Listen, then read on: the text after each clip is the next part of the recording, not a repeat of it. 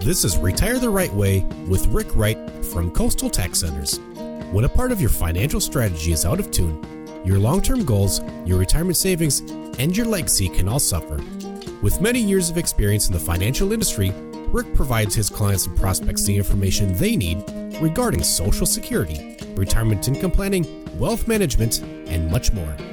Listen in as we address your financial concerns and provide helpful strategies to put you on the path to achieving your retirement goals. And now here is Retire the Right Way with Rick Wright. In the days after the coronavirus began ravaging the American economy, Congress quickly got to work on what's become officially known as the CARES Act. CARES stands for Coronavirus Aid, Relief, and Economic Security Act.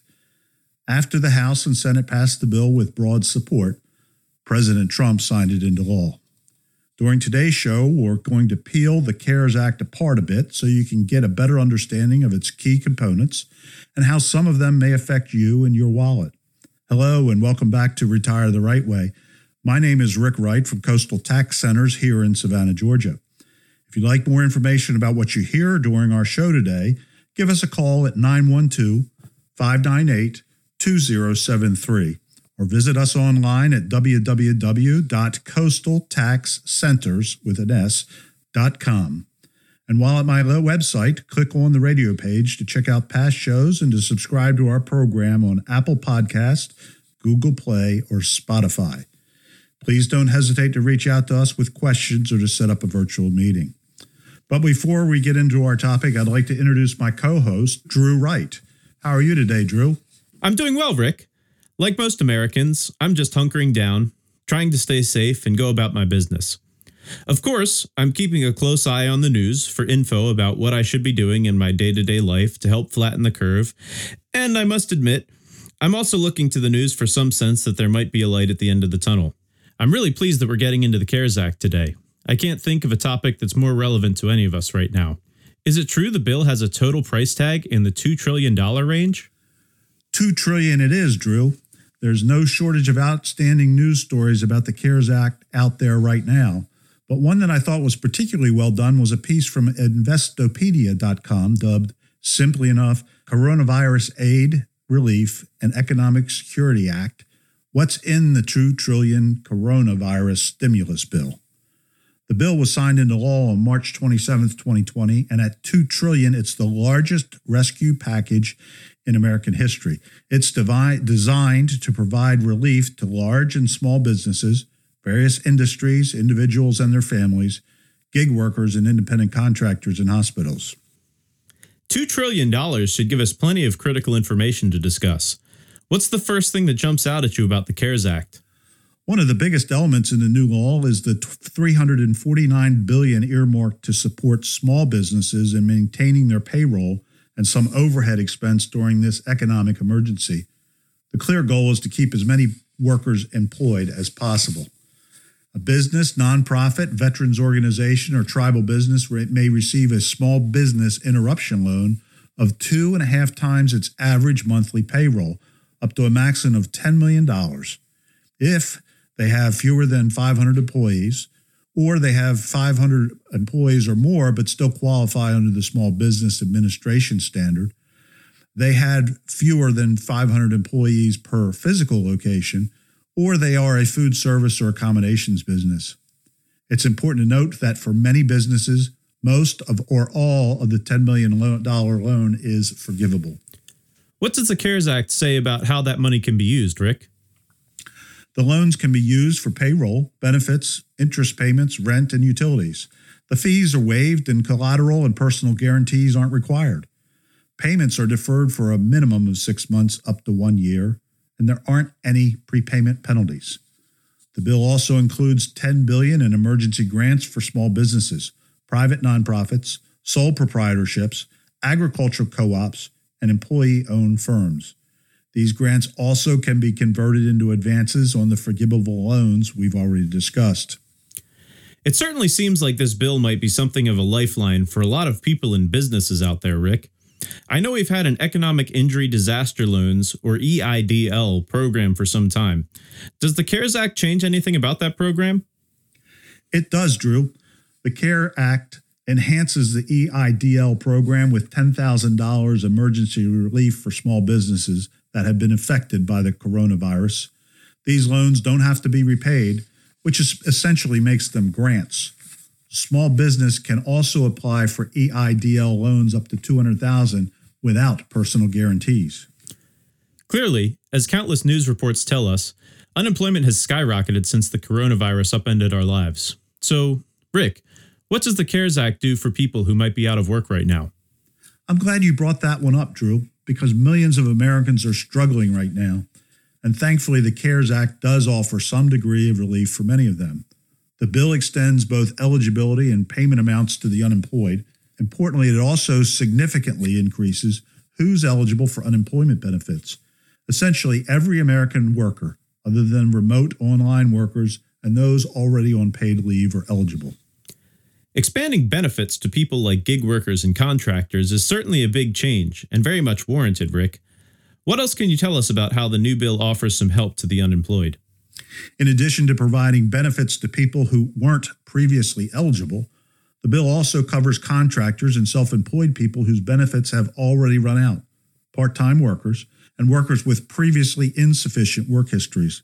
Listeners should note, however, that the bill exempts those who can continue to work remotely or who are already using paid sick leave or other leave benefits. There's also an increase in benefit amounts and the length of time that the benefits can be collected. Is that right, Rick? That's right, Drew. The window for collecting benefits has been increased from 26 weeks to 39 weeks.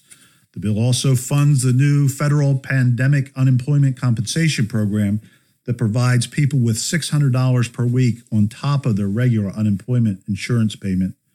That program also gives workers who had exhausted their benefits an additional 13 weeks of payments. Like most large federal bills, the CARES Act is a bit of a maze with plenty of new rules, regulations, and standards. But I think we've done a good job breaking it down, Rick. As I've done my own reading about the bill, I've seen reference to changes in taxes and tax credits. Can you tell us more about that? I sure can, Drew. I also think we've done a good job so far of wading through this doorstopper of a bill. As a financial services professional, few things make me prouder than when using my experience to break down complex financial issues for the people I serve. Thanks to the CARES Act, many Americans will receive a check from the federal government. Specifically, one-time direct payments of $1,200 will be sent to adults making up to $75,000 per year. Married couples making up to $150,000 will receive $2,400. Families will also receive an additional payment of $500 per child. Listeners should note that the checks gradually phase out for higher incomes, dropping to zero at the $99,000 mark for individuals and $198,000 for joint filers. The numbers we are discussing on this episode come from a really helpful article on Investopedia.com. Its title is Coronavirus Aid, Relief, and Economic Securities Act. What's in the $2 trillion coronavirus stimulus bill? One of the things that I've been really curious about, Rick, that I think will also have heightened relevance for our listeners, is what the bill means for borrowing from a retirement plan. What can you tell us about that? I think you've hit on a critical point, Drew. The CARES Act allows people to take special disbursements and loans from their tax-advantaged retirement funds up to $100,000 without tax penalty. It also waives the required minimum distribution rules for 401k plans and individual retirement accounts, as well as the 10% penalty on early withdrawals up to $100,000. Account holders would be able to pay back the distributions over the next 3 years and would also be allowed to make extra payments for the purpose of repayment. These measures can be utilized by anyone directly affected by the coronavirus itself or anyone who is facing economic hardship because of the virus. Rick, this certainly seems like the perfect time to remind our audience that before they take any actions with their retirement funds or strategies, they should reach out to an experienced and trusted professional. Are there tax implications for businesses within the CARES Act? There absolutely are, Drew. For businesses, the bill creates a new employee retention credit against employment taxes to urge businesses to retain and pay their workers during any quarter when their operations are partially or fully suspended because of the coronavirus. Listeners should be aware that credits don't extend to businesses that receive small business interruption loans. The bill also spells out that 2020 payroll taxes will be deferred. 50% of the payroll taxes will be due in 2021, and the other 50% will be due in 2020. Additionally, 2020 business operating losses can be carried back for up to 5 years. This is a lot to take in. When you think about the size and scope of the CARES Act, combined with the fact that Congress historically hasn't gotten much of anything done quickly, the speed with which this bill was drafted, sent to the president, and signed into law really is remarkable. What do you have next for us? As you'd expect, Drew, the bill has a lot to say about health care. To begin with, the bill increases payments to healthcare providers by $100 billion through a combination of programs, including Medicare reimbursements, grants, and other direct payments from the federal government. It also calls for $27 billion in spending on tests, vaccine development, and medical treatment devices, as well as a $16 billion in purchases for the much-discussed Strategic National Stockpile. One of the things that came up frequently while the CARES Act was being discussed was a desire from medical professionals and lawmakers to emphasize adapting, at least temporarily, some rules and regulations. What can you tell us about that, Rick? Quite a bit, Drew.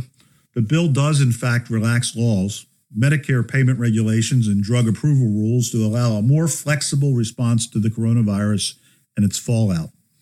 And as with any other major piece of legislation, it creates some new rules as well. It also requires health insurers to cover coronavirus testing, as well as treatments and vaccines that are currently being developed. Furthermore, it protects healthcare workers from liability if they volunteer to fight the pandemic across state lines. It also increases funding for healthcare training, education, and modernization. Our conversation today has been all about the recently signed CARES Act, a bill that will likely impact tens of millions of Americans, either directly or indirectly. As we've already discussed, the bill spells out relief for large and small businesses and individual workers, as well as general rules changes to borrowing from retirement plans. What do you have next for us, Rick? Drew, I think the next area to consider is how the bill seeks to improve current economic stability. All told, the bill allocates $500 billion in targeted loans and guarantees to a plethora of industries. For example, it extends $25 billion to passenger airlines, $4 billion to air cargo carriers, and $17 billion for businesses designated as critical to national security. Another $454 billion is allocated for program and lending facilities that are operated by the Federal Reserve to support businesses as well as states and municipalities. The numbers we've discussed on this episode come directly from a helpful article on Investopedia.com titled Coronavirus Aid, Relief, and Economic Security Act. What's in the $2 trillion coronavirus stimulus bill? While the bill was being debated, there was plenty of conversation about how any federal money should come with clear conditions to better ensure it's used as intended. What insight do you have into that, Rick? Well, Drew, there certainly are a number of restrictions. For example, stock buybacks, dividend payments, and labor force cuts of more than 10% are strictly banned. Furthermore, loans issued by the Treasury are to include equity or senior debt from borrowers. And unlike small business interruption loans, economic stabilization loans are not forgivable. What about regulations on specific industries like airlines, Rick? With regard to the airlines, Drew, any airline receiving a loan must maintain service to its existing destinations and routes. Additionally, air traffic, excise, and fuel taxes will be suspended for the rest of 2020. $32 billion is also earmarked for payroll assistance for airlines and their contractors. Expanding out from airlines, loans to mid-sized business categorizes those with 500 to 1,000 employees, come with conditions that jobs must not be outsourced or offshored, and that union contracts must be honored. Since the virus put our economy into chaos, we've heard a lot of concern from local and state governments about whether or not they'll have the means to meet the various needs of their residents. Does the CARES Act do anything to address that concern? It really does, Drew. The bill directs as much as $150 billion in assistance through the Coronavirus Relief Fund. Of that, $3 billion is reserved for federal territories, and $8 billion is dedicated to tribal governments. Payments are to be divided proportionally based on population. This has certainly been a vital topic today, Rick. As I mentioned earlier, the CARES Act and its numerous rules changes and requirements is certainly worth a chat with a financial services professional. You're absolutely right, Drew. Before you make any financial decisions, particularly during trying times, or based on what's being reported about the CARES Act, it's critical to get professional opinions. This isn't the time to go it alone or act hastily. This is the time to rely on an established financial strategy. This has been a fabulous episode, but we've run out of time. Do you have anything else before we go? If you have any questions about your strategy for income in retirement, I encourage you to visit my website at www.coastaltaxcenters.com or call my office at 912-598-2073 to discuss how my team might be able to answer your questions and address your concerns. It's our goal to help you prepare for retirement you've worked hard for. And this concludes Retire the Right Way with Rick Wright from Coastal Tax Centers and me, your co-host, Drew Wright. Join us soon for another episode of Retire the Right Way. Take care, and we'll talk to you again soon. Thank you for listening to Retire the Right Way. Don't pay too much for taxes or retire without a sound retirement plan. For more information, please contact Rick Wright at Coastal Tax Centers. Call 912-598-2073 or visit them online at coastaltaxcenters.com. All matters discussed during this show are for informational purposes only. Opinions expressed are solely those of Coastal Tax Centers and its staff. All topics covered are believed to be from reliable sources. However, Coastal Tax Centers makes no representations as to its accuracy or completeness. This commercial shall in no way be construed as a solicitation to sell securities or advisory services to residents of any state other than Georgia or where otherwise permitted. Topics should be discussed with your individual advisor prior to implementation. Advisory services offered through Coastal Tax Centers, a registered investment advisor in the state of Georgia.